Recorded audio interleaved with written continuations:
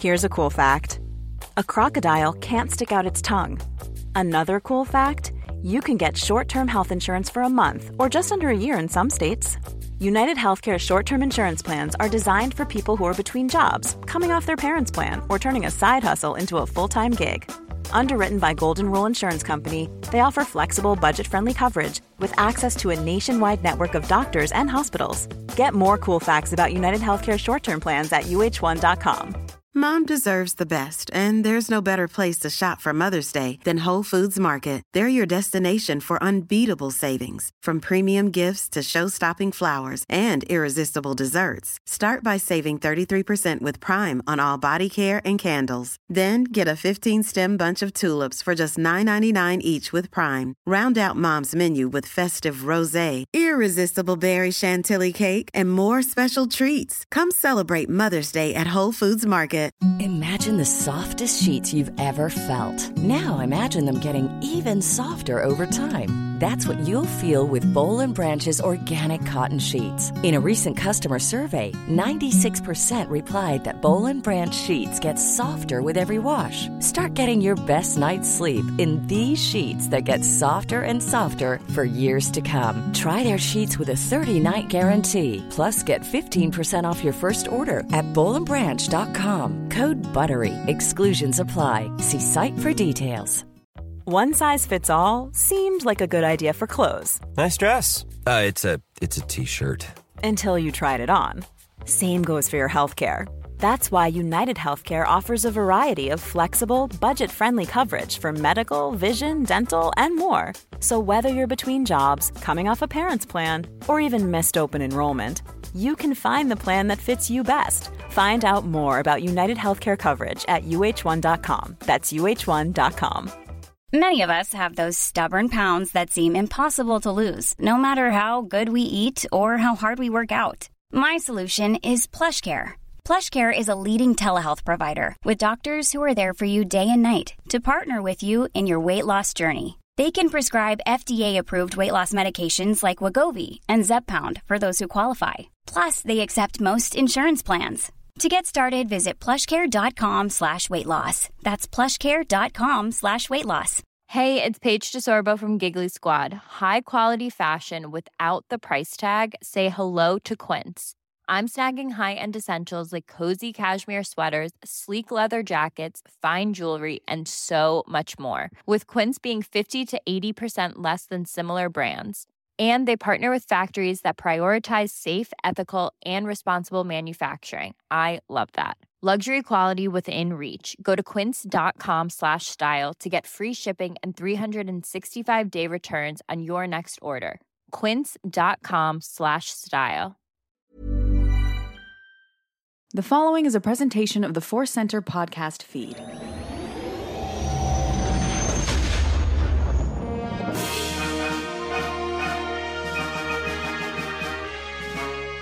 From the center of the galaxy, this is the Force Center podcast feed, and this episode of the Force Center podcast feed is the Clone Wars Report.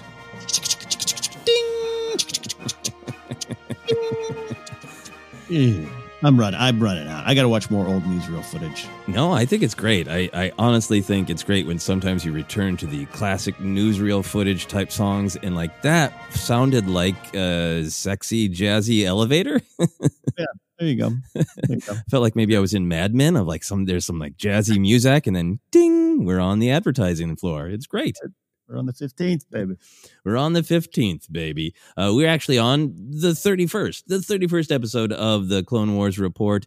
And this episode, we are discussing the 2-episode arc of the show, which includes Blue Shadow Virus, season 1, episode 17, written by Craig Tightly, directed by Giancarlo Volpe, and Mystery of a Thousand Moons, season 1, episode 18, written by Brian Larson, directed by Jesse Yee, or Ye. I apologize that I don't know exactly how to pronounce these names. Two weird and fun episodes, right, Ken? Yes. Oh, yes. I can't wait to. Yes. Excellent. So here's the quick summary. The Naboo Guard discover a horrible truth. Battle droids on Naboo. Padme, Jar Jar, and R2 investigate and discover a secret underground lab. It is run by separatist scientist the vile Nuvo Vindi. He's resurrected the long-defeated Blue Shadow virus and mutated it into an airborne strain. Jedi Obi-Wan Kenobi, Anakin Skywalker, and Padawan Ahsoka Tano attack the lab and successfully contain the virus, or so they think. A mischievous LEP rabbit droid sets off a bomb, causing Padme, Ahsoka, Rex, and several clones to be exposed to the virus. Anakin and Obi-Wan rush to find the needed antidote, the Ruxa root. Their quest then takes them into separatist space and Iego, the planet of 1,000 moons. There they meet a plucky child named Jabo Hood, a superstitious Quarren named Amit Noloff, and the terrifying trap of Droll, the Phantom of the Moons. Can they escape in time? Fear, hope, banter, and comedy, and weirdness ensue. That might have been one of your best summaries. That might have been some just excellent work. Excellent. Thank you. Thank you. That's very kind of you to say. I have probably too much fun writing them. But let's dive into this. I'm so curious. What was your overall reaction to this 2-episode arc? Are we looking at a love, a like, a struggle? We're looking at all of it. Okay, we're really looking at all of it. I don't remember these episodes, yet I've never forgotten them. I was watching, I always do, like early in our week, I'll watch them maybe on the treadmill or something, and then I'll watch them a little bit later on to do the notes, usually the day we record, right? And the first time I watched it on the treadmill, and I'm like, I have no memory. I've never seen these episodes. But I know that's not true. I know that's not true because on Netflix, I went through and watched every episode about 2-3 years ago. I absolutely know I've seen these before, right? And so then, yes, and then it's like, oh, yeah, that's right, Jabo and this and that. So, like, yep, I've seen it, but I had no memory. No memory of it. I don't know what that means. That's not all bad. It's not all bad. And because these episodes are not all bad. These are, I don't know, after you and I complete these reviews, Joseph, I got to be honest with you, I don't know if I'll ever see these episodes again in my life. Really? Yeah.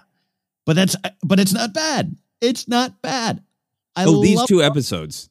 Yeah, these 2 episodes. Okay, so these are not the episodes that you are putting on a list to go back and say, some Saturday morning when I just want some fun with my breakfast cereal, you're not going to queue up Blue Shadow Virus and Mystery of 1,000 Moons.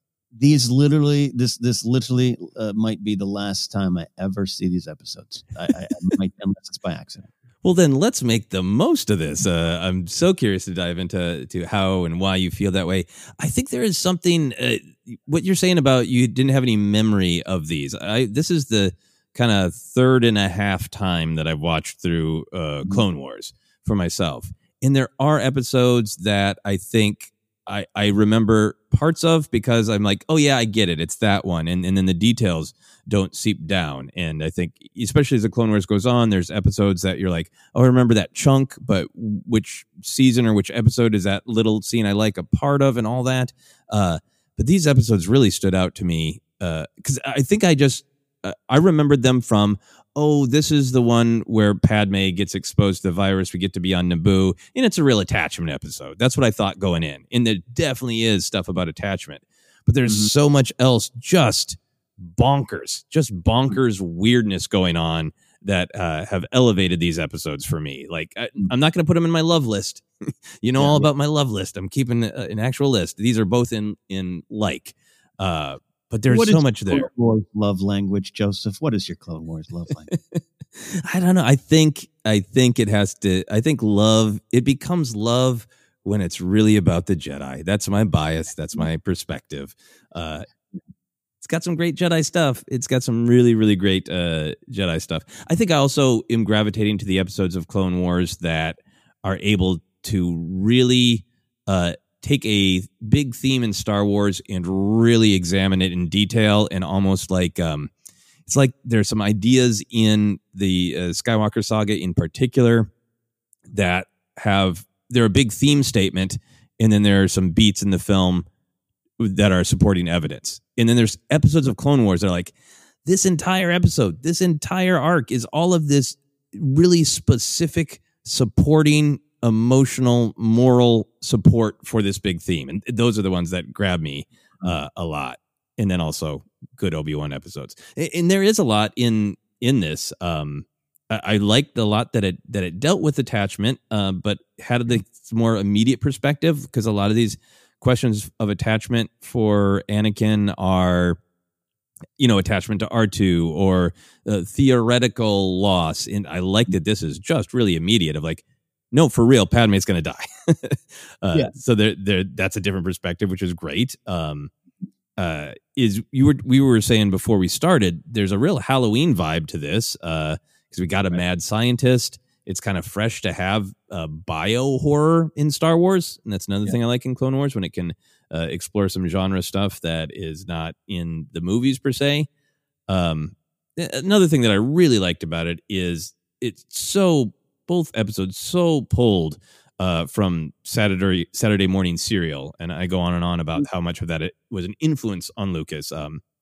Not just Flash Gordon, but Captain Marvel, The Shadow, Batman, Western serials, all kinds of stuff. Nouveau Vindi is so German from when these serials were being made in the 30s, 40s, 50s. Very aware of that World War II era perspective. Nouveau Vindi is just seeped in that, and his lab. And then there's just a lot of that serial storytelling of, especially in Mystery of a Thousand Moons, we're like, well, you've got this one problem, but in order to address this problem, you have to fight a plant. You have to fight, a winged bat creature. You have to figure out a way off the planet. It's just kind of one thing after another. So there's a lot of things in this that I really gravitated toward. Yeah, I know this is as one should, and that's what I'm ready to discuss it on a micro level here. What you described too, it's funny watching these two episodes. I was thinking the Indiana Jones vibe to me more than anything, not specifically, but like overall what Lucas and Spielberg were trying to do with those films. This you could take this plot and lay it down in an Indiana Jones film or something. A virus, a mad scientist, a weird land. Is it an angel? Is it an alien? We'll figure out. Like and Indiana Jones being my favorite, cinematic character, like I'm there for that stuff. So it did pull me in. And I'll start here with Dr. Vindi.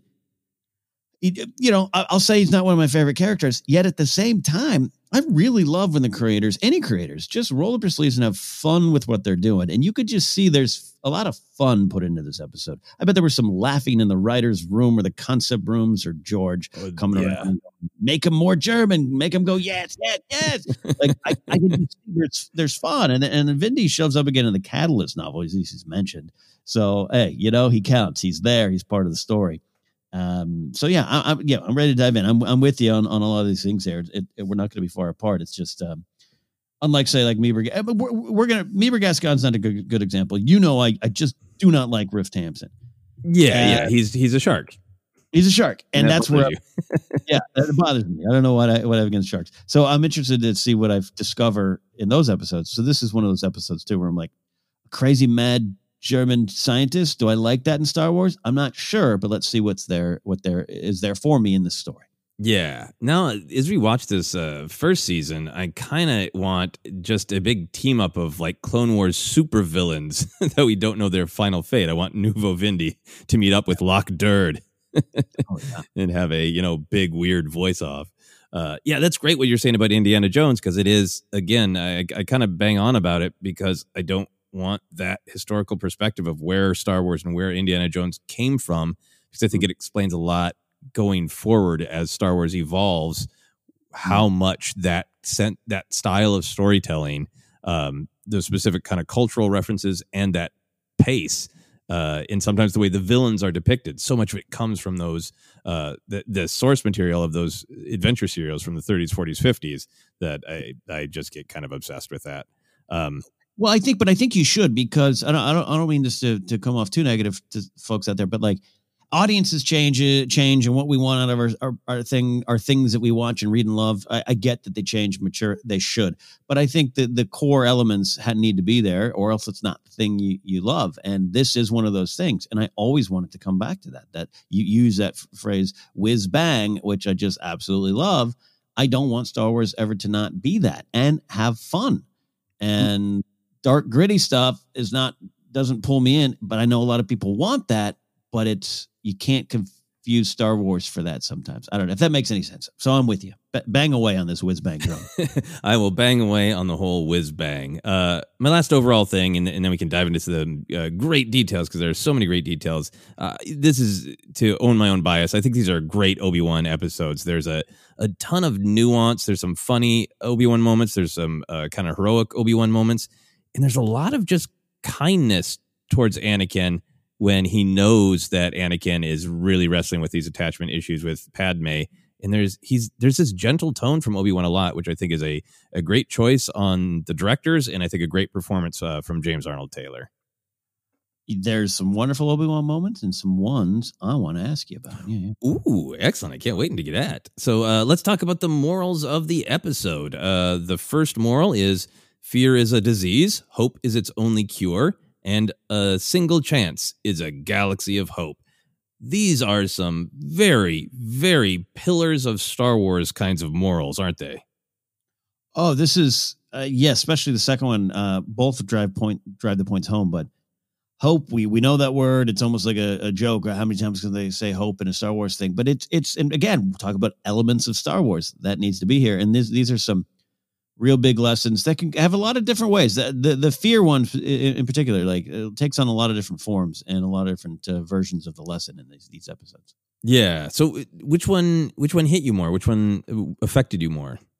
I think there is this idea. Well, the one that I think means the most to me right now might be the Anakin and his fear that turns quickly into the anger. We've heard that before, and panic, which just feeds more fear and all that kind of stuff. I'm a Hitchhiker's Guide to the Galaxy Don't Panic guy, but I see a lot. I've talked about. Clone Wars deals with this stuff a lot. This is why I've been banging this drum of just people misunderstand a lot of times what strength is and what fear is, I think. And I'll just say this is an episode, Joseph, that's about a virus. We have this going on right now, and I've had the fact that I believe I'm going to go ahead and wear a mask into this store. I've had it thrown in my face. That's fear. And I reject that on every level. And this episode, the fear that Anakin is experiencing is the fear Yoda is addressing. Yoda's not saying Anakin, the boy, is a coward. He knows right away that these attachments are what will destroy him, and they're on display here. So being prepared, being safe, considering others is not a weakness. And I think this episode deals with the kind of fear I want people to comprehend and grow and learn from in my Star Wars. So that's pretty big for me. I gravitated towards that one. Yeah. It's not just Anakin's not just in love. He is, there's a sweet little moment where he kind of rubs her face at the end of the second episode, just kind of like they're safe and together. Right. It's really sweet. It's not just that. I'll just ask you right now. Do you think this is the episodes where Anakin or Obi-Wan's like, wait a minute? I think that Obi-Wan is in a lot of denial, and rewatching the Clone Wars really, I think I've said this before. I think Obi-Wan sees a lot that he doesn't let himself fully ruminate on. Like he knows in Attack of the Clones when she falls out of, the gunship, and Anakin almost, stops the whole mission. And in that moment, Obi-Wan is like being honest and real and vulnerable. Like, dude, you're the chosen one. I can't take Dooku alone. I need you. We could end this war, and you're willing to turn around. And then, I think it's easy to overlook that in Attack of the Clones, Obi-Wan's all cut up. Yoda's exhausted. Dooku escaped, and Padme just goes running to Anakin, and they hug. And both Obi-Wan and Yoda are right effing there, right? Like, yes. So I feel like, especially as I rewatch Clone Wars, Obi-Wan knows there's attachment. There's nothing but Satine flashing through his mind. And I think he just doesn't let himself play his thoughts out to conclusion, to the point of like, they're married. They're totally doing it. I think he's just like, he's got this big crush on her, like I had on Satine, and they're friends, and he's got a crush. And I think Obi-Wan just doesn't let himself accept it beyond that. Until later, especially in season 7. No, that's great. I think it's great because that definitely starts in Attack of the Clones. And as someone who has been in two relationships that started secret, and it's a whole weird life story I can't get into, but for various reasons couldn't be known right away, right? Yeah. It's never as secret as you want to believe. And so I've had some Obi-Wans in my life. Like, are you two together? No. I mean, you are, but okay. You're not. You're just flirting, right? Like, no. Yeah. We live together. Anyway.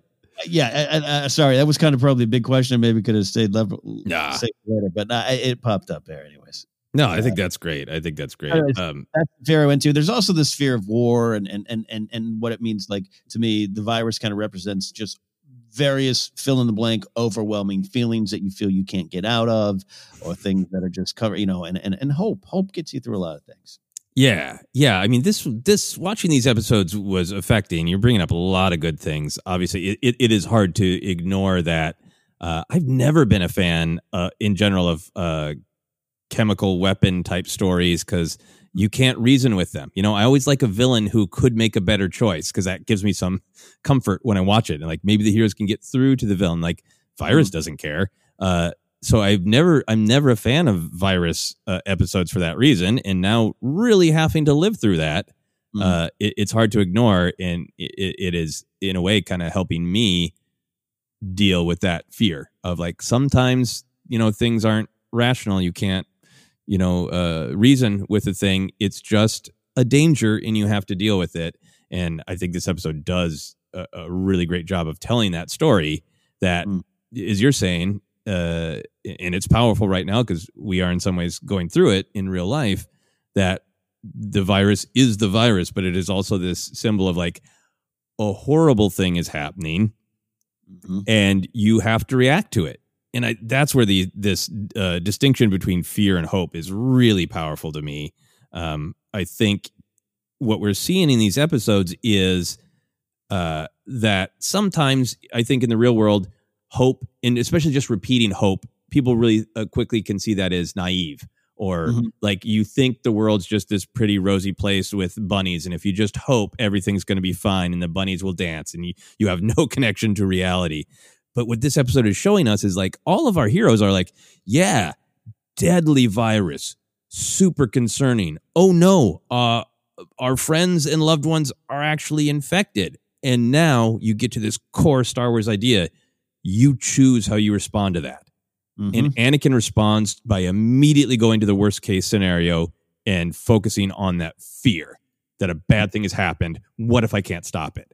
And everybody else, all of our other heroes, Obi-Wan, Anakin, Ahsoka, Rex, are all like, this is bad.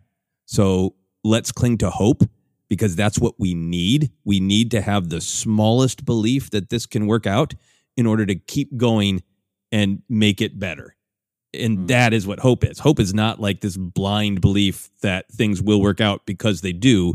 Right. It's this sustenance you need to keep going, to have even the possibility of making it work out. And this episode is so explicit in that this is where fear leads you. This is where hope leads you. And I found that really powerful and really helpful for me in real life too, of when a bad thing happens, you can either just turn into fear, which curdles into anger and acting too fast like Anakin is doing in the episode, or you can take a couple steps back and hope and let that hope help you keep working toward a solution.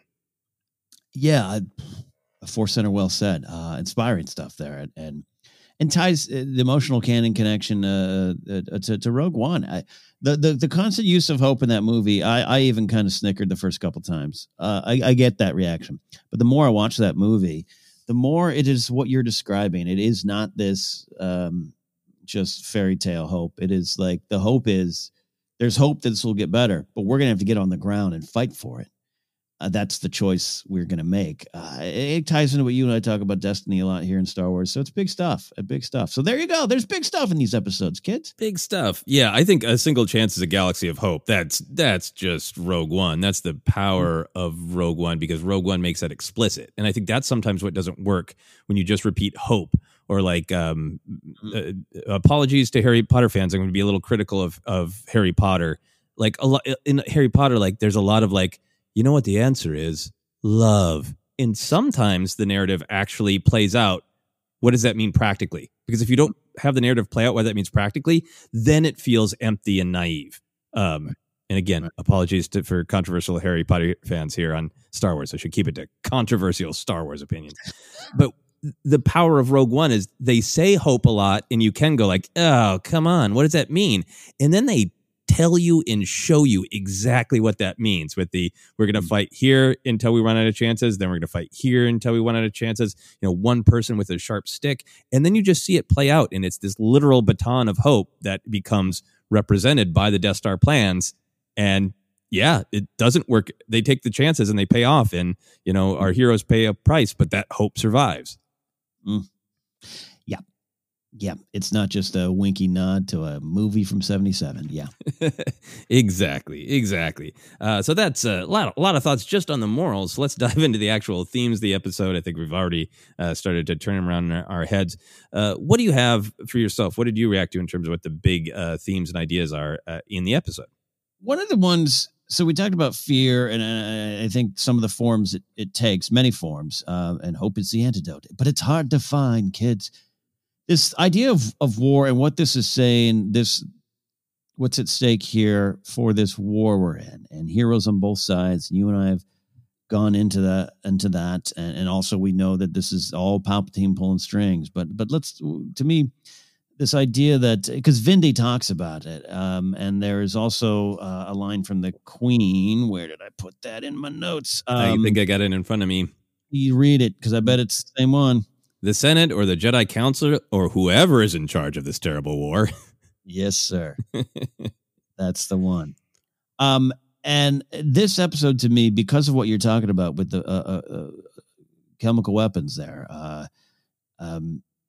is no gray area. And so a lot of what's at stake this episode is the idea that there might be ideas on both sides that might, maybe some communication, some listening, as Padme says, but there's no denying that the Separatists in this design with this virus, it's evil. It's no gray area. It is evil. And that is what's at stake in this war as well. And that's a lot of what the Republic is fighting for too. There's other things there's other little subtopics and agendas we get into. I'd love to hear again. I love Mina Montero. I mentioned that name a lot because I think it represents what that meant for George a little bit, but I think George is not going to back down from this. There is evil, and this is evil. Oh, yeah. I thought that was one of the most fascinating things. And, when I saw the episodes before and I really focused on the attachment, which I want to talk about as well, it took me a little bit away from some of these individual lines that you're pulling out that really made these ideas of war pop. But in particular, especially in the first episode, this incredibly complex idea of what life forms deserve to live. You got Nuvo Vindy, who is clearly marked after the sort of Nazi scientist, and our pop culture storytelling about Nazi science, that it's, doing, dangerous, illegal things. We get that in Indiana Jones, where they're touching into the supernatural. We get that in the MCU, where it's this fear of the Nazi scientists touching into the supernatural. He's got the accent, the he's got the little circular glasses, all that stuff. His species is a Faust, which is, calling out an actual German legend. Nothing subtle about it. You've got the old machinery and the lightning, which all kind of adds up to the sort of Frankenstein mad scientist trope of giving unnatural life, all of which kind of builds to this idea that the Blue Shadow virus should be seen as this unnatural evil. But he's really got this perspective that it's a light form. In the galaxy, wiping it out before was murder, which is, a fascinating perspective, especially in Star Wars, since Star Wars usually celebrates all life matters. But the Blue Shadow virus is almost like the Sith of like, well, all life forms matter. Yes, but we kind of can't work with the ones that will just wipe out everything else, because that's not cool either. But in particular, then Nuvo Vindy also throws out, I think, this line that you were thinking about of thousands and thousands of so-called superior life forms are spreading their disease of war throughout the galaxy. Perhaps they're the ones who should be eradicated. So it is this real perspective from Nuvo Vindy of like the virus is the most worthy life form in the galaxy, and you're morally impure. You should, absolutely, be wiped out by the Blue Shadow virus. I think that's great. And then there are just other little references to this idea of that is really important in the Clone Wars of whose life matters. Vindy calls droids his soulless automaton friends, and that's powerful to just call them soulless. And then toward the end of the second episode, when clones are dying from the Blue Shadow virus, Padme says, "What a waste." And Rex says, with all due respect, it was what these men were born to do. And that just hit me like a ton of bricks of like how much Rex in this episode is like, yeah, that's what we were born for, to fight and try to stop, evil, horrible things like this from happening. And sometimes we're going to die. So I just thought there was a lot of rich and interesting ideas about that discussion of like, how do you define value in life? Yeah. This is sorry. I apologize. This is not as deep of the things you've just said here, but I don't think it's a coincidence in my mind, Star Wars wise, that this blue virus was wiped out generations ago and now has returned, just like the Sith. You just connected them, in my head, and that we can't deal with the Sith. They are here to destroy. I like that in terms of Star Wars timing. Yeah, and that's what's happening in the Clone Wars era is the Sith are airborne now too. Yeah, back out from under the ground. Yeah. And I feel like you watch these episodes, and as you were saying, Nuvo Vindy he is absolutely homicidal. He seems open to having the virus maybe be a contained weapon, but you get the sense that he's developing it for the Separatists and go like, use it on one planet. Or use it on the whole galaxy, whatever. I'm fine with that. So I feel like he is clearly coded as the villain. Our heroes are clearly the heroes from trying to stop it. But we get more of this, like how almost the war opening our heroes to this rhetorical position that Nuvo Vindy is taking of like, you have ceded your moral high ground to criticize my virus when you're running around the galaxy killing each other. Mm-hmm. Yeah. Yeah. I want to talk just a little bit more about fear versus hope. We already talked about it a bunch, but I really like that these episodes, again, they make it really functional. I feel like they ask you, which makes you function better, fear or hope? Like Anakin's fear, his connection to Padme, we're all really familiar with. And it's one of those times where Anakin is relatable of like, we love Ahsoka. We love Padme. It's horrible to see the disease already eating away at them. Those clones dying in a way that we think is a waste, the way Padme is. So we're on Anakin's side of like, do something, fix it. But we get this great exchange between Obi-Wan and Anakin where Obi-Wan says, a great leap forward often requires first taking 2 steps back, and Anakin counters. And sometimes all it requires is the will to jump. And I think there's a fun discussion to be had about, who's right in which situation. But Obi-Wan's clearly right in this, where he's, saying, let's not act just on fear. Let's take a step back and figure this out. We get this expression of hope from Padme saying that she never lost faith in Anakin. We get an expression of hope from Ahsoka when she is kind of using what might be her last words to say it will, in response to the idea that, will the clone sacrifice make a difference towards peace? And she says it will. And like, we're seeing functionally and emotionally these expressions of hope and forward movement from a lot of our heroes. And then from Anakin, we're seeing this tightness from fear and anger and rushing, and it's not going to help, but the hope is functionally helping. Yeah, it's not flowing through him, right? What Yoda tells Luke, what the ideas behind the Force of let it guide you, what Maz tells Rey, not to hold it onto the Force, but what you're describing can be taken to our regular everyday life, and that's exactly what's going on here. Is Anakin has just got this tight grip that is going to hurt him and others around him. It's not functional. And I wrote that down too. If the 2 steps back for big leap or the will to jump, both are right. Anakin, though, Anakin's not seeing it clear though. He's going to leap before he knows where he's jumping to. And he's just misinterpreting of his own words to me in that moment. So yeah, and you can see it, the great use of the Ahsoka moment. Yeah. the function of hope. Yeah. And I think that's there too, just with the kind of setup of the Mystery of a Thousand Moons, that, sort of they're afraid of those lasers, which they have a right to be afraid of, but they have this extra fear because they have this superstition built up around it that it's, a vengeful god that nothing can ever be done about. So they're literally trapped there by their fear.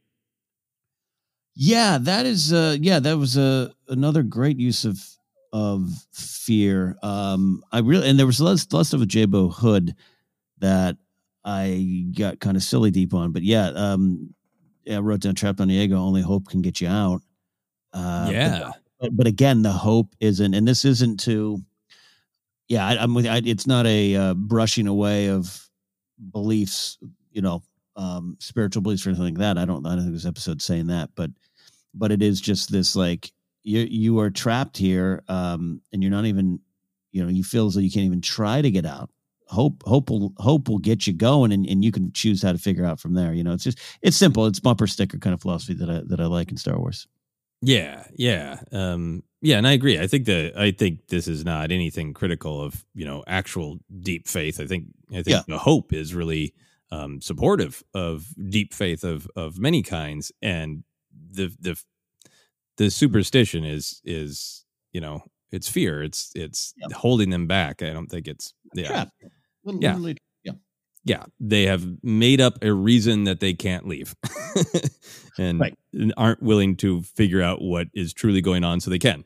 They're not allowing themselves the hope that, well, maybe we could figure out the problem. They're just making up a reason that they can't deal with this problem. They're never saying it's not a problem. Obi-Wan's never like, it's not a problem. It's just lasers. What are you afraid of? It's like, no, let's figure it out. Yeah, let's roll up our sleeves, figure it out. Yeah. Maybe you don't want to leave. Maybe you don't want to leave, Jabo Hood. Maybe you like just being fanned by battle droids at all times. Last theme for me is just attachment is so clearly what's going on in this episode. But I thought it had some sort of interesting shades of attachment. I liked it, you brought this up, but I like Obi-Wan just knowing immediately that Anakin's probably going to put the mission at risk to try to rescue Padme, to the point where he's like, don't do that thing. I know you're going to do it. I like it that without any hesitation, Anakin straight up says he wants to kill Nuvo Vendi. Of like, that's not even about like, I need to kill you in order to save people. It's just like, you put somebody I love at risk, so I want to kill you. You should die for that. It's straight up revenge. And look, hey, fair enough. I have a particular set of skills. I like Taken. I don't like the sequels, but I like Taken. All right, I can vibe with that. But it's so interesting up top of episode 117 where the Queen, and oh gosh, I wrote her name down. It is a long name that I probably would mispronounce anyways. But the Queen talks about how a couple Naboo guards like to shoot first before asking questions, which is something you and I talked about. How in season 7, there's a lot of like, well, we would have known, but Anakin killed Dooku. That's a bad strategy, just as much as it is a fault. So to take that at the beginning of the episode and to apply that to what you're just saying about Anakin, about how again, more fear, panic, rash decisions. You're going to jump, but why? Do you need to right now? And you're not thinking clear. Yeah. I also just like as a point of comedy when at the end of the first episode when Anakin asks, is Padme there? And Ahsoka says, I'm okay too. Thanks for asking. Like, yes, he does have an attachment to Ahsoka, but it is not as developed as his attachment to Padme. Yeah. And then I liked the counterpoints to Anakin's sort of fear about attachment, that Padme, Ahsoka, Rex are all willing to risk themselves to stop the virus, Jar Jar too, all the clones, that they're all just like, oh yeah, no, this is horrible, but for the greater good, we must rush in. We must be willing to sacrifice ourselves. And, that's reinforced by Obi-Wan's Jedi response of like, hey, I want to stop this virus, but it's better that we risk Naboo than the whole galaxy, which that is a theme that's been popping up a lot in these early episodes of, the good of the one does not outweigh the good of the many. Spock would agree. And tough. In this war. Absolutely. Yeah. Any other themes before we move on to kind of how it reflects larger story and morality of Star Wars? Okay, I'll submit this here. I'll submit this one here. All right. And maybe it transitions what you're talking about. I'm going to admit that this is me getting silly deep here. I don't think it was super, super intentional, but I think it's present. And I think it's something that pops up again. Jabo Hood by design. Wayne Lowe, one of the concept artists who helped design the character, was told to create him to be young Anakin and young Han Solo, as if they're combined. And we definitely, Jabo is young Anakin in a lot of ways. Technically inclined, tinkerer, outspoken and brash, but a supportive heart, right? I think Jabo, he has a good heart, which also ties to Solo a little bit too. Yeah. So I think this is another sign, because I think this episode, even though I said I won't watch it again, never again, what a fist on the table statement from me, right? But like, if we're going to put together the fall of Anakin, these episodes to me are very much part of that. And so this is a little signpost to Anakin that to get forward, to get safe, to move on, to save Padme, to do those kind of things. He needs to not act out of what he's acting out right now: fear, anger, panic, paranoia, doubt, maybe even. He needs to go back to who he was at the start, and he needs to connect with his 9-year-old self. And Jabo kind of, to me, represents that. And then in Sith, we see with Source Bandim, that's Anakin slicing his past, slicing who he was. I just think, I know it's a little silly deep, but I think it's there. I think it's part of that tapestry of the fall of Anakin. I don't think that's silly deep at all. I mean, I think the connections between Jabo and Anakin are right there. The Han Solo thing is really interesting. I didn't know about that. But yeah, I think Anakin he clearly in the episode connects with Jabo and connects with his own past when he's like, "Oh, you did the macro wipe," or whatever that was. I didn't write that quote down. And he really connects to like that ability to program the battle droids. But he doesn't fully reconnect to where he was when he was young, right? When anything was possible.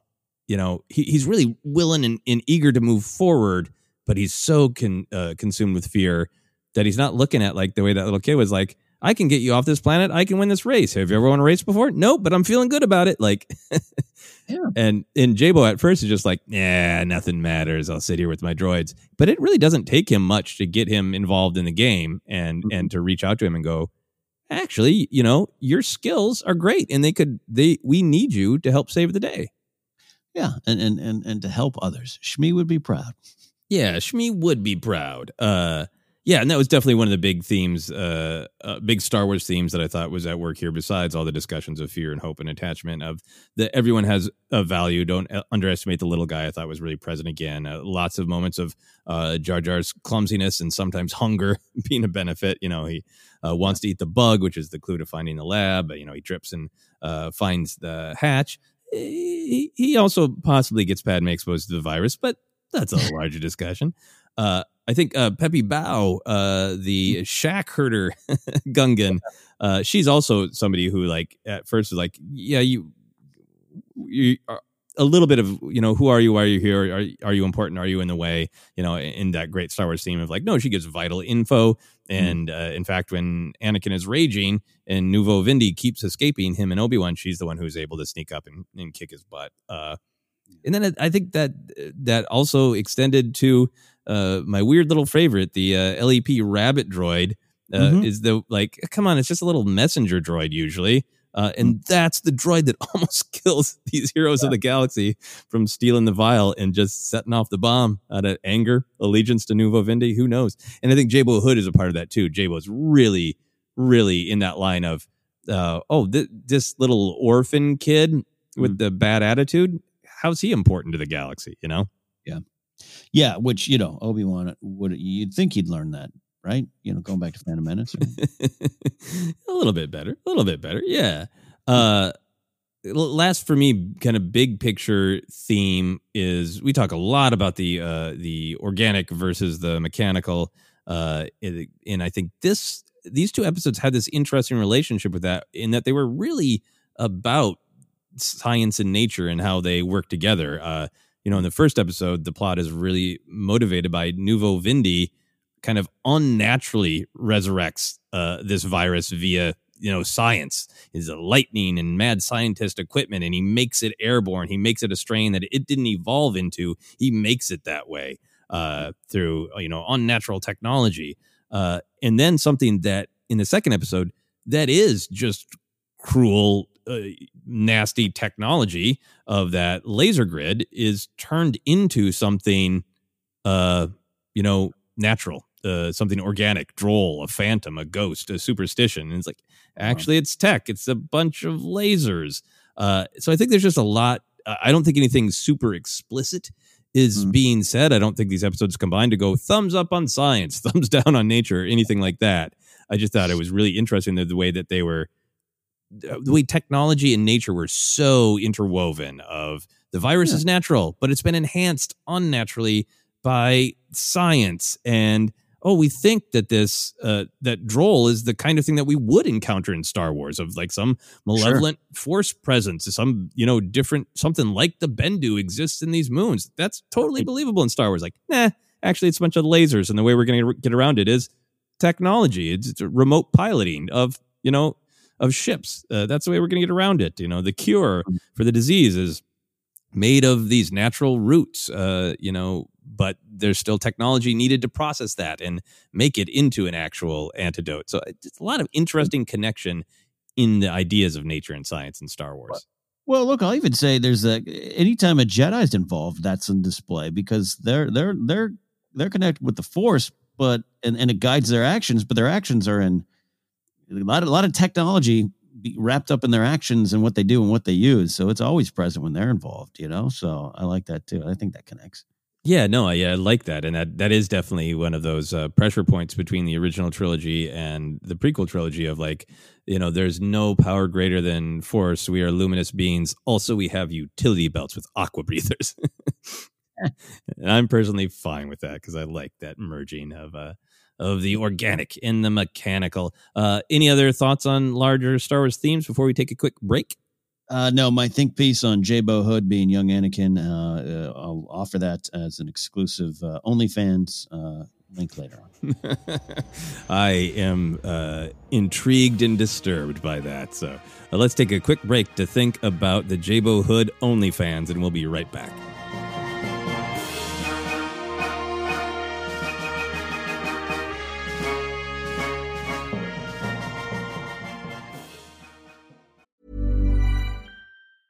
Hey, I'm Ryan Reynolds. Recently, I asked Mint Mobile's legal team if big wireless companies are allowed to raise prices due to inflation. They said yes. And then when I asked if raising prices technically violates those onerous 2-year contracts, they said, "What the f*** are you talking about, you insane Hollywood ass?" So to recap, we're cutting the price of Mint Unlimited from $30 a month to just $15 a month. Give it a try at mintmobile.com/switch. $45 up front for 3 months plus taxes and fees. Promo rate for new customers for limited time. Unlimited more than 40 gigabytes per month. Slows full terms at mintmobile.com. When you're ready to pop the question, the last thing you want to do is second-guess the ring. At BlueNile.com, you can design a one-of-a-kind ring with the ease and convenience of shopping online. Choose your diamond and setting. When you find the one, you'll get it delivered right to your door. Go to BlueNile.com and use promo code LISTEN to get $50 off your purchase of $500 or more. That's code LISTEN at BlueNile.com for $50 off your purchase. BlueNile.com, code LISTEN. Hiring for your small business? If you're not looking for professionals on LinkedIn, you're looking in the wrong place. That's like looking for your car keys in a fish tank. LinkedIn helps you hire professionals you can't find anywhere else, even those who aren't actively searching for a new job but might be open to the perfect role. In a given month, over 70% of LinkedIn users don't even visit other leading job sites. So start looking in the right place. With LinkedIn, you can hire professionals like a professional. Post your free job on linkedin.com/people today. A lot can happen in the next 3 years. Like a chatbot may be your new best friend. But what won't change? Needing health insurance. United Healthcare Tri-Term Medical Plans are available for these changing times. Underwritten by Golden Rule Insurance Company, they offer budget-friendly, flexible coverage for people who are in between jobs or missed open enrollment. The plans last nearly 3 years in some states, with access to a nationwide network of doctors and hospitals. So for whatever tomorrow brings, United Healthcare Tri-Term Medical Plans may be for you. Learn more at uh1.com. Mom deserves the best, and there's no better place to shop for Mother's Day than Whole Foods Market. They're your destination for unbeatable savings, from premium gifts to show-stopping flowers and irresistible desserts. Start by saving 33% with Prime on all body care and candles. Then get a 15-stem bunch of tulips for just $9.99 each with Prime. Round out Mom's menu with festive rosé, irresistible berry chantilly cake, and more special treats. Come celebrate Mother's Day at Whole Foods Market. Hi, I'm Daniel, founder of Pretty Litter. Did you know cats tend to hide symptoms of sickness and pain? I learned this the hard way after losing my cat, Gingy. So I created Pretty Litter, a health monitoring litter that helps detect early signs of illness by changing colors, saving you money and potentially your cat's life. Pretty Litter is veterinarian developed, and it's the easiest way to keep tabs on your fur baby's health right at home. Go to prettylitter.com and use code ACAST for 20% off your first order and a free cat toy. Terms and conditions apply. See site for details.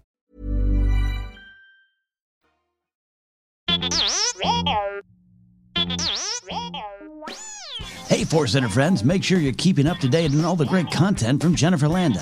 Whether it's YouTube, Instagram, or TikTok, you whippersnappers, Force Center's own Jennifer Landa continues to bring you fun, informative, and insightful laughs and moments. Also, Jennifer brings her experience and perspective as a Star Wars-loving mother to her DIY projects, blogs, and more. So be sure to head on over to JennyLanda.com. That's JennyLanda.com for articles like how to make your own Darth Maul sneakers or 10 unique Star Wars baby gift ideas. Follow Jen on Twitter and Instagram at Jennifer Landa and on TikTok as Jennifer Landa 1138.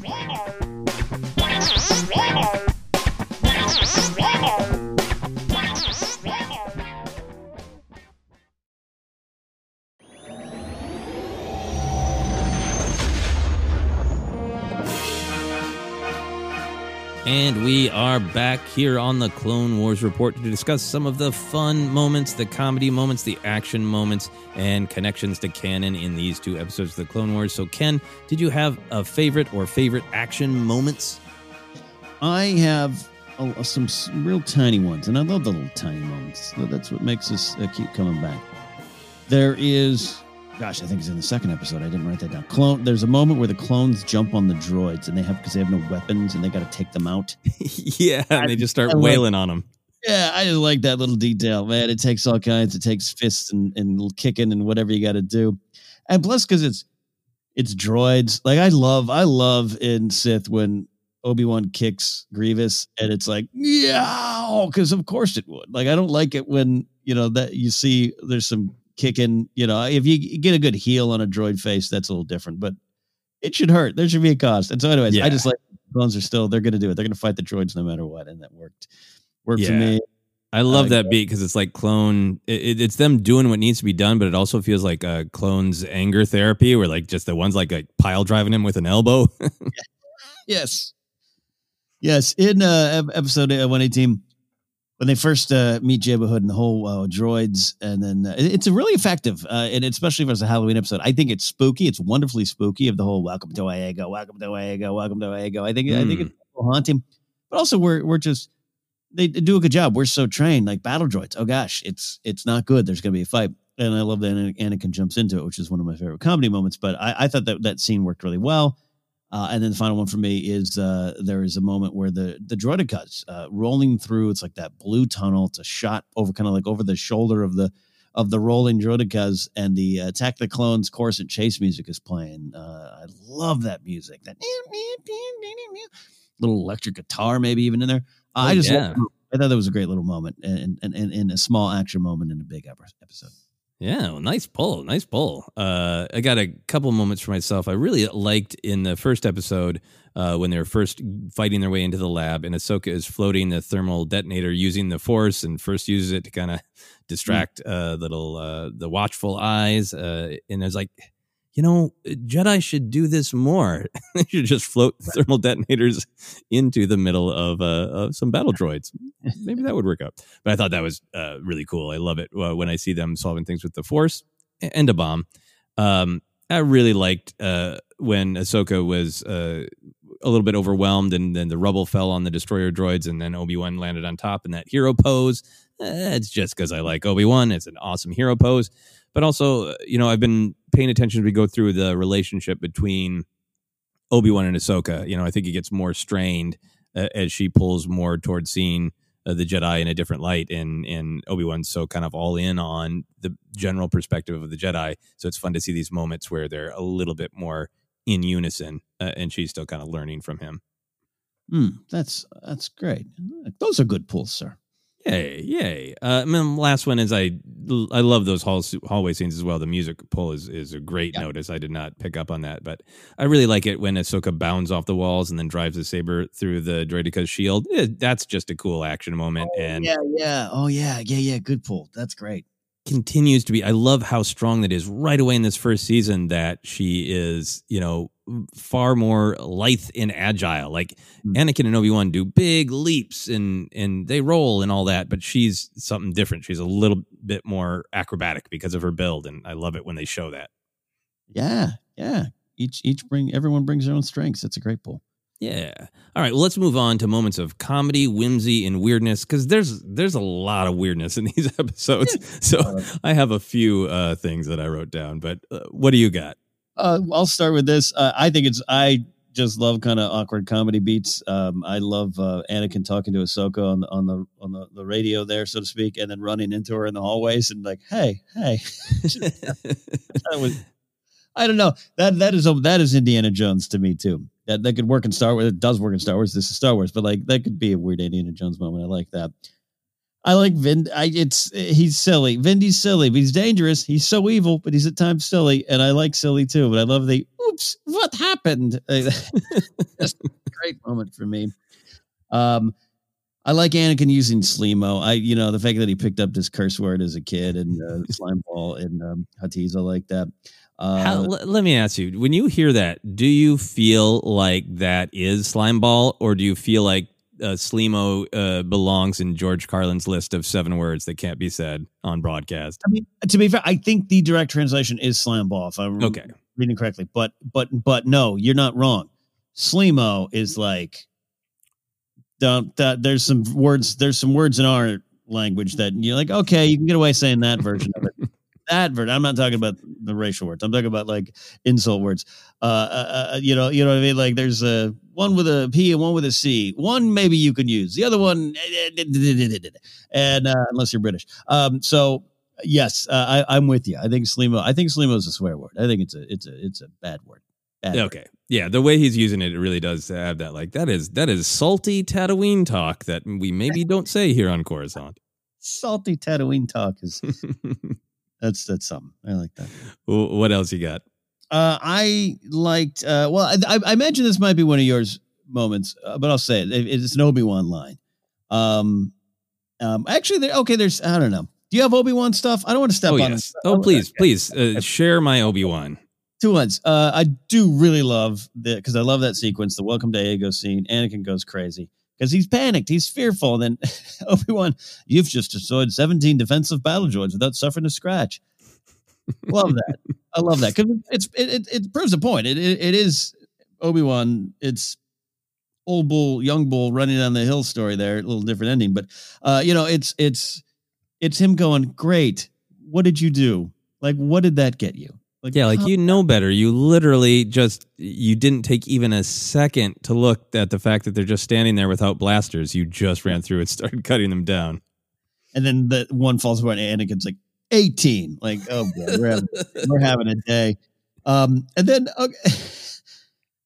I love Obi-Wan. Obi-Wan is your guy. I love Obi-Wan. And I love that Obi-Wan is a little salty. Talk about salty language. Mm-hmm. And I'll say this at times, I think Obi-Wan is maybe a little bit, he's a little prick. He's going to be a little prick. Yeah, no, that's part of the reason I like him, because he's like noble, wise, patience. Also, meh. Yeah. So when he says, cursed by whom, my twitchy friend? Like, hold on. You don't just get to walk around and call everyone twitchy. Yeah, I mean, it's a spice planet. I agree with you. I think that's some Obi-Wan insensitivity. Like, I don't think Obi-Wan has had sensitivity training about Star Wars substance abuse. Like, that really does come off as like, I don't think that Quarren's okay, you know? Yeah, exactly. And it's funny, and I'm there too. I'll say things inappropriately too. I get it. I've tried to become a better human, but I have that mean streak in me. So I saw myself in Obi-Wan in that moment and was like, oh, maybe you shouldn't say those things. No, that's great. I'm glad you picked up on that, on those. Those are not ones I had on my Obi-Wan list because I was trying to contain myself. Okay, great. And then the final one I'd say, I had a little whimsy. I do love when at the end, when Padme says Annie, I think it's sweet. Yeah. And I enjoy some whimsy and sweetness in my Star Wars too. Absolutely. There's a lot of sweetness in both these episodes. It's there between, Padme and Anakin, and Obi-Wan is definitely grumpy and insensitive at moments in these episodes, as he often is. But I think that's what I really responded to is there was an energy to Obi-Wan where he's like, I know this is a massive pressure point for Anakin. So instead of lecturing him, I'm going to be really gentle in my tone, and I'm going to really ask him to take a step back with me and use all his, patience and his talent and his creativity to find the solution. And I like that tonal change. In one moment, I kind of put it under comedy because it did make me laugh, but I love it, is when Anakin's kind of losing it about how on edge he is. And it's a fine response to Obi-Wan and Yoda and everybody else constantly going, patience, patience. Anakin like, there's a virus. People are infected. I'm a little on edge. Why aren't you? And Obi-Wan says, I'm better at hiding it. And I just love the nuance of that. That goes to Fear and Hope too, of like, Anakin, I care about Ahsoka. I care about Padme and Rex and my clones. And I don't want all of Naboo wiped out. I'm actually really scared. I am experiencing fear. I just need to control it. I can't broadcast it the way you seem to choose to constantly. Yeah, that's great. Yeah, so it's a moment of whimsy. It's funny, but it's got some depth to it. I've seen this GIF go around, or this quote, and I never remember which episode it's from, so I was really happy to see it, of Obi-Wan saying, just another boring day saving the universe, which is it's a kind of a great, adventure serial hero thing to say, but I think it also just goes to Obi-Wan's character of like, he really isn't in it for adventure, so he can have that, like, I did my day's work, and now I can have a drink. He's such a salty, sarcastic cuss there. Another happy landing. Oh, shut up, Obi. Understandable. A couple more for me. I really like it when when Obi-Wan and Anakin say Jabo together, like it's the dumbest name. Like in this just endless litany of possibly weird, bonkers, silly names in Star Wars, that Jabo is what breaks Obi-Wan and Anakin. And the writers kind of choose to point it out. Yeah. That's funny. Jabo? What kind of dumb name is that, huh, Anakin? I don't know, Obi-Wan. What kind of silly name is that? It's like they're making fun of Star Wars names, but they're the prime examples. Yeah. I mean, they should have went Savage, Oppress. Right. Oh, I get it. Oh, because you're savage and you want to oppress us. I get it. I see. Clever. I really liked that LEP servant droid, the rabbit droid. I always like it. They're just weird little droids. But there's a real weird tonal thing where Nuvo Vindi gives the vial to it, and he says, "Okay," almost like Kaloni, and then kind of has a little sway. They always walk like a little sway, like they're just a little tipsy. I thought that was hilarious. I like those droids. I think I wouldn't have said that 10 years ago, but I like them. I like them now. I really do. Yeah. Two more, and I'll stop. These episodes are real funny to me.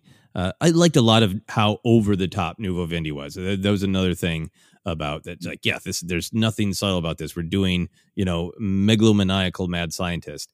And I liked when Anakin is threatening him on the ship, and he says, "Yes, kill me now and spare these old bones, the blue shadow's dire embrace."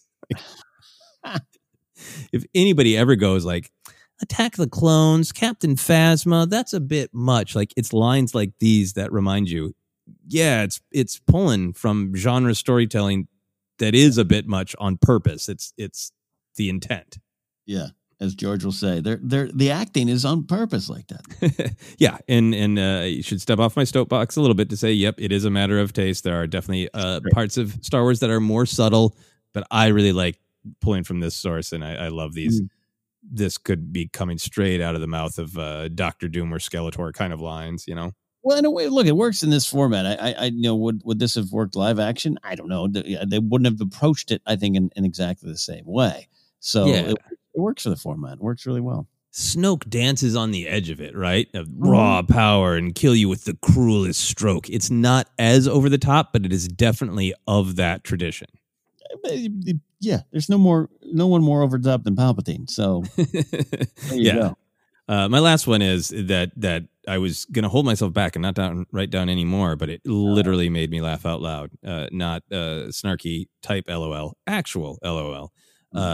Is there was that kind of nice moment, again, Obi-Wan being a little gentler than he sometimes is, to Jar Jar and saying, I understand you had some problems. Maybe we'll get you trained up on how to use a blaster. And then Rex, poor diseased Rex, going, I am not training him. And then the sitcom ends. Yeah, but anyways, Rex is normally pretty, open and kind, and nope. That's a non-starter for Rex. Let's talk connections to other canon lore and stories. I thought there was a lot going on here. What did you have? There was a lot. Let's dive in, but I focus on a couple here. I do just like seeing Naboo, Captain Typho, a new queen, and I like to see Anakin and Obi-Wan kind of roaming around there and some of the familiar haunts. And considering, again, this was season 1 of Clone Wars. This is only 10 years after The Phantom Menace. To go back and dance in that world that people weren't immediately open to, but also speaking to the youngsters who are probably watching this and are now a little older going, oh gosh, yeah, I don't know, it'd be like us having them go back to Endor or Hoth or something in a show 10 years after, right? We're going to be like, yes, absolutely. So I thought that was pretty good, and I just like the connections. In reading a little bit behind the scenes thing, there was a little note there I thought was funny that you got the N1 starfighters in their hangars, and the Clone Wars team, while designing them, realized that, wait a minute, if they're in their hangars, the tails of the ship would go through the wall. And so they contacted John Knoll and said, what'd you guys do in Phantom Menace? And he goes, nothing, same thing. We just realized they had to go through the wall. Like it's wrong. It's wrong, but you gotta roll with it. It is what it is. It's been set up. So I thought that was a fun little connection to the behind the scenes lore there. Wow, that's great. I had no idea about that. Yeah, I agree with you. I loved the quality time on Naboo, the grassy wastelands, Gungan swamplands with the buried statue head, the shack, one of my favorite beasts of burden, being back in a Theed hangar and seeing how fast the politics do turn around. We've got a different queen already since Attack the Clones, Queen Niyutni, played by Jamila McMillan. Niyutni. There you go. Yeah. So agreed. Great quality time on Naboo. What else for you? I do love. I actually think I really like the idea, the concept of going to the moons of Iago, I think, and seeing an angel. Yeah. I really like that. And I got to tell you something. I actually kind of bummed. I almost put this in the disliked or question section of the show. So I do question it. If you're going to go that far, it's not far, but if you're going to do that, just go, hey, here's a direct reference to that thing Anakin said in that kind of infamous scene that people kind of poke fun at. If you're going to do it, I wanted a real close-up cutaway shot of Anakin going, it is true. And not for nothing, but the angel provides some information that helps them get off the island and helps them form the antidote that saves Padme. So I like that connection. Are you an angel? No, but one's going to save your life in about 10, 12 years. Yeah, it's going to save Padme's life in particular. Yeah, that's. I really wanted that shot of, that meme where Jared Leto is at a fashion show and he sees an outfit he likes and his mouth is just hanging open, and then the meme is he buys it later for himself, so you see him walking around in it. Like, I wanted that look on Anakin's face of like, oh yeah, an actual angel, like the people from these moons used to tell me, like the space farers used to tell me about. Yeah, absolutely. So I love it. I love the reference. If you're going to go there, really go there. But I thought it was played well. I thought the angels were a good design, and it makes sense. It's not abnormal, and the way word would travel through the galaxy, but not everyone's going to see these angels nor believe them, and that they're these creatures in Star Wars. I liked it. I like that a lot. Yeah, it was. I really liked seeing it. It was. It definitely kind of lived up to the way Anakin describes it. Of like, yeah, only people who kind of go to remote and dangerous parts of the galaxy would probably have been familiar with these angels. So it kind of matches. I also the design of the angels was like, oh, okay, no, we're not being subtle. They are bright, glowing, and they have wings. Yeah. How did you feel about that? Let me ask you, because this discussion goes around a lot every time there's kind of a new reference. Can sometimes be a like, does earthly religious signifiers words exist in Star Wars? And of course, like going back to Empire, we have "see you in hell." It came up in Last Jedi when Godspeed Rebels came up. People were like, what are they talking about? But these angels are called angels, and they look very shining and holy, as angels do in many different interpretations of angels. I don't have a problem with it, only because I don't know, maybe I grew up "see you in hell" was one of my favorite lines. I've loved that line.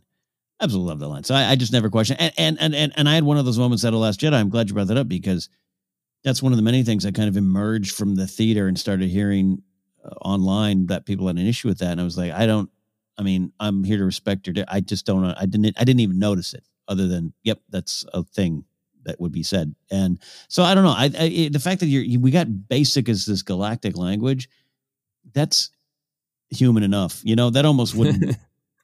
So it doesn't bother me. And not that I don't know. I don't think the Force is the only thing in the galaxy, but I don't know. It might be at the center of it all. George might tell you that. Let's go to the wills, and let's go to the microtic level inside. His episode 9. Joking. But I think there's definitely room for other faiths and religions. You know what I mean? And so some concept, some use of that is okay to me. Yeah, and I think Star Wars does a great job of that, of playing around with lots of not only different interpretations of the Force, but like, religious and faith beliefs that come up because of where people live and how they live and all that. And this is fascinating to me, because it's just like, they're angels. They're called angels, and they look like a science fiction interpretation of angels, and that's it. We're not going to discuss it any more than that. We don't know. It's really interesting. But yeah, that's definitely one of my favorite canon connections. You already mentioned Jabo Hood being a real mirror for Anakin. I also like that he kind of came off as an NPC that is giving you missions. Like, right. You're not going to like this, but you're going to have to fight that plant. Like, boy, here we go. And the little bit of that connection to old Snap Wexley, that this is a little bit of a Mr. Bones precursor, especially with like the sharp teeth painted on the battle droids. How did you feel about that? Totally, because I've grown to really love Mr. Bones. I did not at first.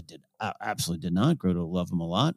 So yeah, I like it. I like the idea. There's something about Jabo that, again, maybe in 2009 I probably didn't like as much when I first saw it, but now I know just him swinging on a hammock listening to music is number one what I kind of just want to do every day.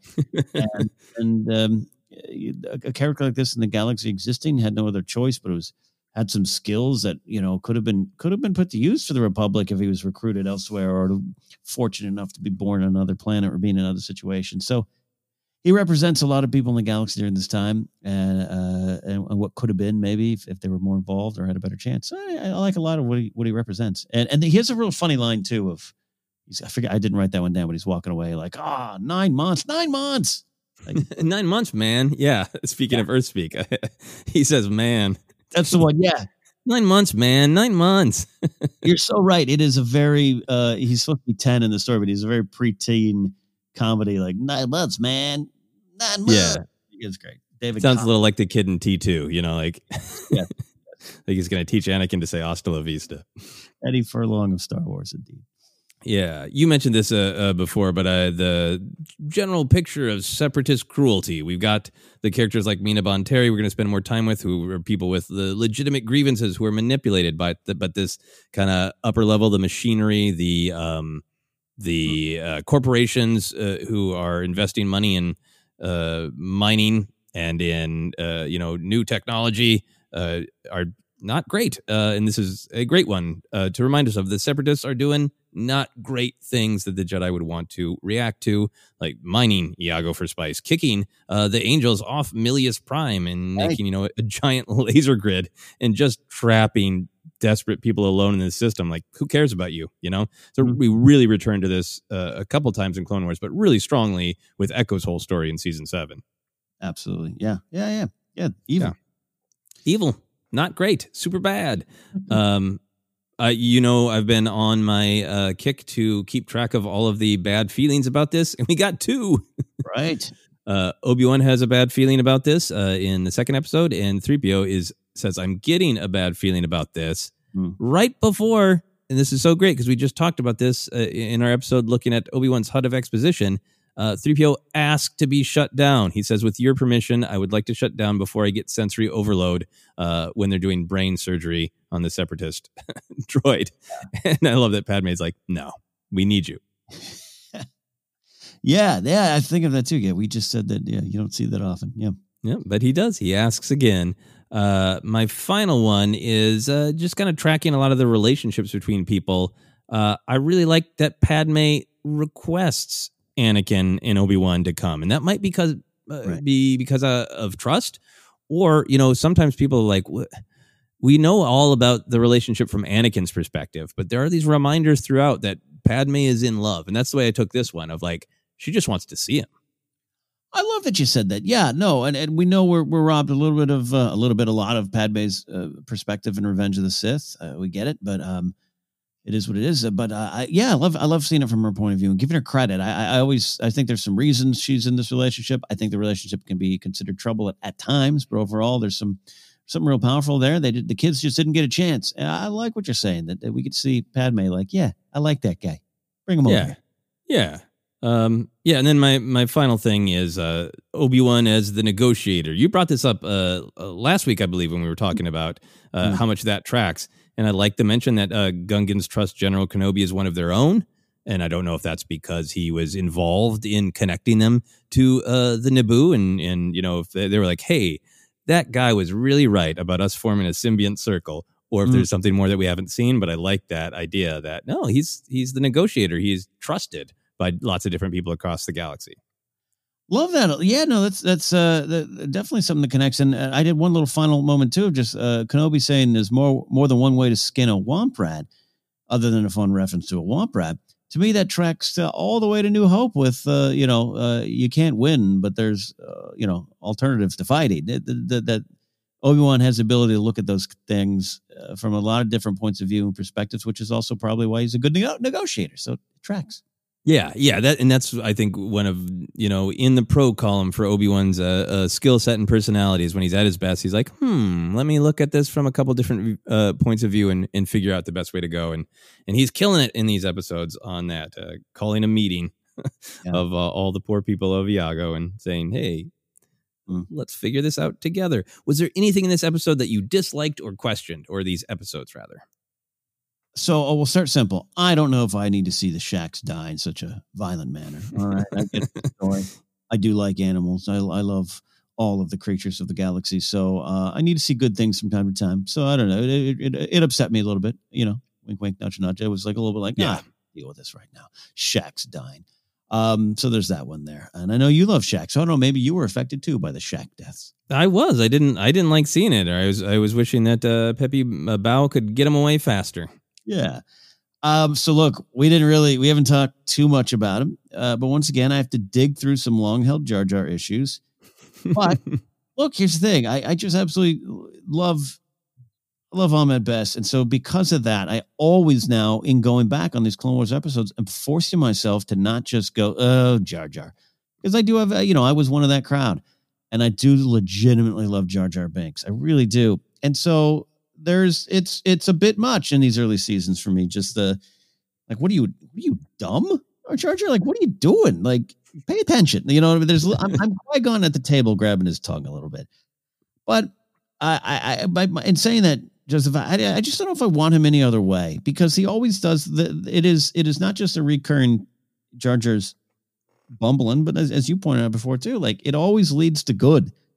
And I don't think the Force is guiding Jar Jar, like, let's make this bumbling, trippy, trips-a-lot guy save the day. But it's consistent. It's so that way it's always used for something good. And we talked about some of the Bombad Jedi stuff and Jar Jar being open to other allies that other people aren't, just because he sees the world from his certain point of view. And that's when I say I have to dig through some issues to find the stuff at the bottom, which is, I do love this character. So it's like question, and sometimes you question and you find the answer.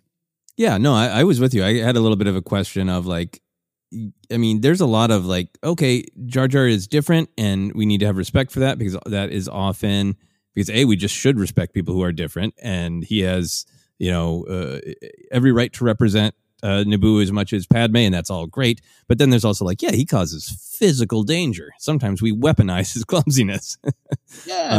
Padme stuff. It was like, hey, yikes. Yeah. But that one was like, okay, well, the funny thing, if he wants to eat the bug, that's the clue that gets them there. And, there are other moments like that where his clumsiness or his perspective helps out. But it's like, he whips out the blaster and then he kind of just gets Padme infected, and that's kind of followed up later in the episode of like, well, there's still some things that you have to learn. But that was a moment where his bumbling was just like, he's very dangerous. Yes. Yeah. Not good. Yeah. We love him. I'm definitely going to get that Jar Jar Black Series figure, so don't worry about it. Excellent. Anything else you disliked or questioned? No. I mentioned the Angels of Iago. I only questioned jokingly, but just give me that Anakin meme, like you said. Like, a little bit bigger reaction. Yeah, no, that was the main thing I wrote down. Is the only thing I disliked or questioned is like, there are kind of so many ideas of what Iago was and the angels and who they were and what their moon Milius Prime was like before it was turned into a giant laser, that I was almost more like, I know you guys need to leave for the virus, which please go save your friends, but I almost wanted to spend more time there. Is that I'm trying Milius Prime? Is that named after John Milius? I did not find any that depth of information on that one. I'm just trying to. There's nothing. Is it on? I'm sure it's on Wikipedia. I'm clicking it right now. John Milius, for those young. I don't want to assume younger people don't know that. Director, 70s, 80s, contemporary of Lucas, and kind of a crazy cat himself. It's not saying. I just that's got to be. Come on. Yeah, got to be. Come on. Well, that's a great segue to the stuff. Anything that we haven't talked about that I want, just kind of some fun facts that I wanted to dive into. I did look up, who is doing Nuvo Vindi? And it is Michael York, who is, of course, immensely famous actor. And I was like, wow, that's amazing. That's Michael York. And this was the detail on his Wikipedia page for doing Nuvo Vindi. He is the stepfather of Rick McCallum. What? I know, right? What the? Everything is connected. That's craziness, right? It's amazing to think of Michael York coming in and going, yes, yeah. I mean, that's really good work. I mean, that makes me actually really appreciate Vindi at a level I didn't think I would. That's really great. That's really interesting. That's crazy. I didn't know Rick McCallum. Wow. See, folks, you learn something new every day. We learn something new every day. Michael York, man. Curb Enthusiasm, underrated turn there. Basil Expedition from Austin Powers and so much more. But God, that's crazy. Yeah, Basil Exposition as a mad scientist in Star Wars. That's pretty cool. The other thing that I liked in the credits is realizing that Catherine Tabor voiced the angel. So technically, Padme is an angel in this episode. There you go. Finally. One other thing I wanted to throw out here as we head toward the end of the episode. I bang on about those Republic serials or Saturday Morning Adventure serials. And a big part of those is they would have the cliffhangers that the heroes would literally be in danger and you'd have to come back next week. I've always been curious, especially in an episode like this, where these episodes are connected, but at the end of the first episode, it seems like everything is fine. And it would have been pretty easy to have Padme infected or to have the virus get loose, the bomb go off at the end of the first episode and truly have it be a cliffhanger. But there seems to be more devotion to having it be each episode be kind of this complete cinematic arc that ends with a kind of everything's resolved shot. And later Clone Wars plays around with that, but they never go full into bum, bum, bum, bum, what will happen next? And I've always wondered why, and I was curious if you had any thoughts or opinions or knowledge on that. I don't have the knowledge on it. I'll say this, though, that makes sense because often both on air and off, you and I will say, all right, so next week we're reviewing these episodes, right? And in my head, I was like, I watched this first episode, and again, no joke, kind of having no memory of these episodes. It ended, and I went, I swore Joseph said we were doing 2 episodes. And the next thing kind of pops up on Disney Plus, Mysteries of Thousand Moons, and I said, that doesn't seem right. So I didn't watch it right then. I went back a little later and went to our list and was like, oh God, yeah, it's connected. So you're totally right. Artistic choice, whatever it is, the reason, but maybe I don't know. Maybe either artistic choice that they really wanted to have cinematic because, particularly in this first season, a lot of them end with the same kind of image that the movies would end on, right? Of like our heroes lined up or somebody walking off into the horizon.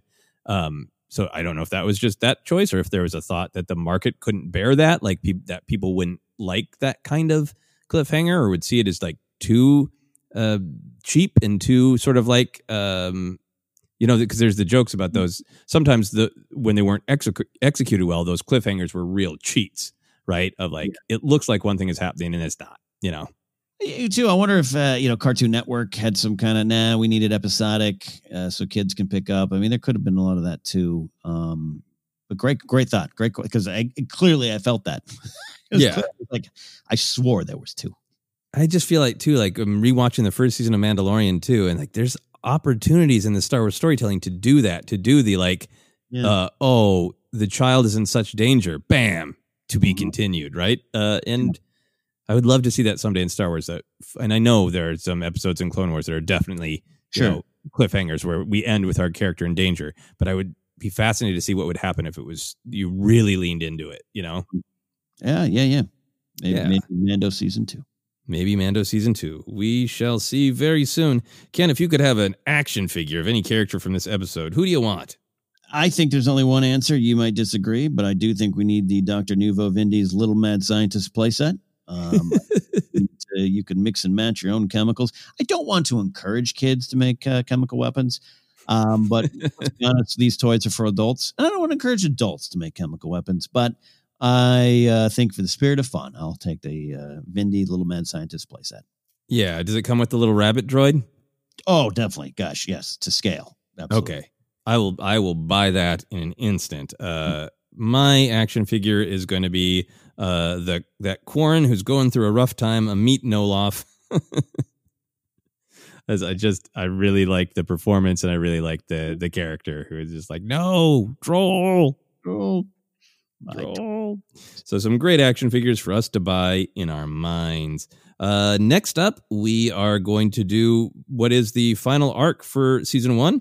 There is one more episode after that in season 1, but it is not in chronological order. It pops up later, the hostage crisis. So this arc of Storm over Ryloth, Innocence of Ryloth, Liberty on Ryloth is our last arc for the first season of the Clone Wars. So I'm looking forward to digging into that with you, Ken. Yeah. What do you think the moral for this episode of our podcast should be? Well, here it is. When you think you're about to watch 2 episodes of the Clone Wars you don't want to watch, have hope that you'll get through them and learn the valuable lessons there for you. That is a just beautiful moral, and it's so practical. I can apply that to my life, and I'm going to. Do you want to let people know where they can find us? Yes, I do, everybody. You can follow us on Twitter at Force Center Pod. Use the hashtag Force Center to join the conversation. We'll put out a call for questions and everything that could factor into the show, but you can always reach us anytime with a good thought or question. We're on Facebook. Like us at Force Center Podcast, on Instagram and YouTube as well. Subscribe over there.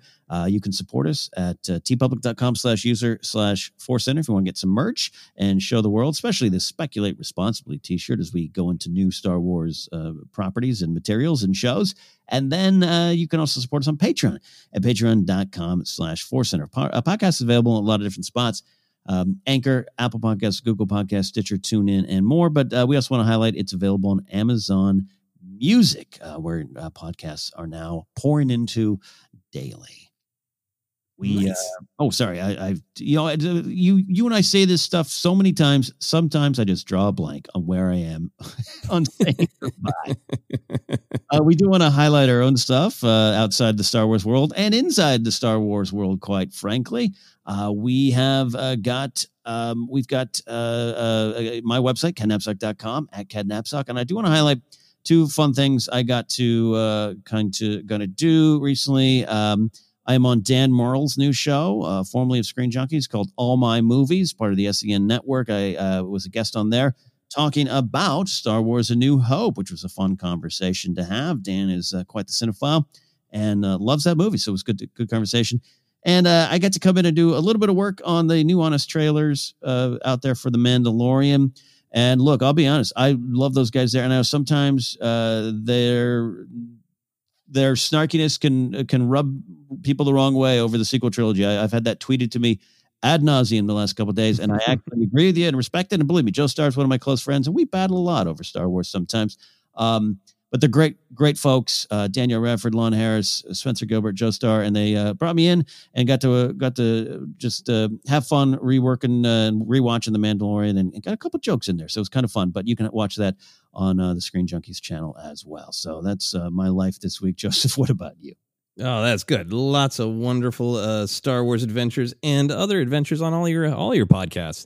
Yeah. For myself, you can find me on josephscrimshaw.com is my website.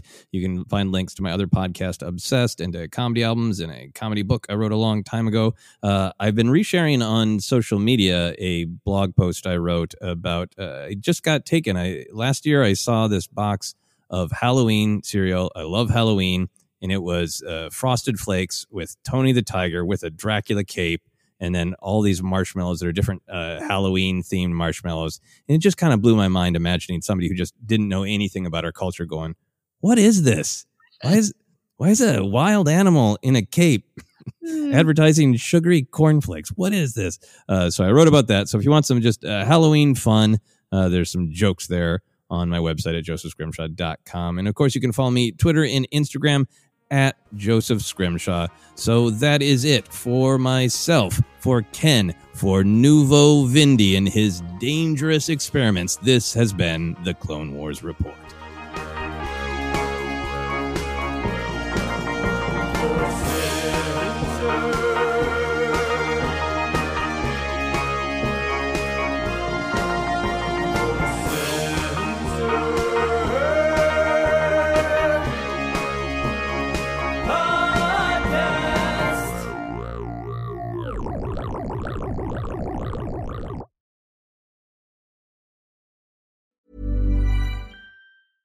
Imagine the softest sheets you've ever felt. Now imagine them getting even softer over time. That's what you'll feel with Boll & Branch's organic cotton sheets. In a recent customer survey, 96% replied that Boll & Branch sheets get softer with every wash. Start getting your best night's sleep in these sheets that get softer and softer for years to come. Try their sheets with a 30-night guarantee. Plus, get 15% off your first order at bollandbranch.com. Code BUTTERY. Exclusions apply. See site for details. Hi, I'm Daniel, founder of Pretty Litter. Did you know cats tend to hide symptoms of sickness and pain? I learned this the hard way after losing my cat, Gingy. So I created Pretty Litter, a health monitoring litter that helps detect early signs of illness by changing colors, saving you money and potentially your cat's life. Pretty Litter is veterinarian developed, and it's the easiest way to keep tabs on your fur baby's health right at home. Go to prettylitter.com and use code ACAST for 20% off your first order and a free cat toy. Terms and conditions apply. See site for details.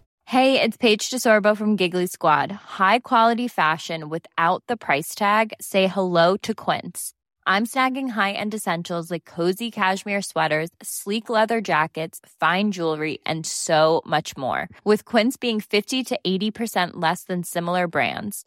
And they partner with factories that prioritize safe, ethical, and responsible manufacturing. I love that. Luxury quality within reach. Go to quince.com/style to get free shipping and 365-day returns on your next order. Quince.com/style. Even when we're on a budget, we still deserve nice things. Quince is a place to scoop up stunning high-end goods for 50 to 80% less than similar brands. They have buttery soft cashmere sweaters starting at $50, luxurious Italian leather bags, and so much more. Plus, Quince only works with factories that use safe, ethical, and responsible manufacturing. Get the high-end goods you'll love without the high price tag with Quince. Go to quince.com/style for free shipping and 365-day returns. Mom deserves the best, and there's no better place to shop for Mother's Day than Whole Foods Market. They're your destination for unbeatable savings, from premium gifts to show-stopping flowers and irresistible desserts. Start by saving 33% with Prime on all body care and candles. Then get a 15-stem bunch of tulips for just $9.99 each with Prime. Round out Mom's menu with festive rosé, irresistible berry chantilly cake, and more special treats. Come celebrate Mother's Day at Whole Foods Market. Hi, I'm Daniel, founder of Pretty Litter. Cats and cat owners deserve better than any old-fashioned litter. That's why I teamed up with scientists and veterinarians to create Pretty Litter. Its innovative crystal formula has superior odor control and weighs up to 80% less than clay litter. Pretty Litter even monitors health by changing colors to help detect early signs of potential illness. It's the world's smartest kitty litter. Go to prettylitter.com and use code ACAST for 20% off your first order and a free cat toy. Terms and conditions apply. See site for details.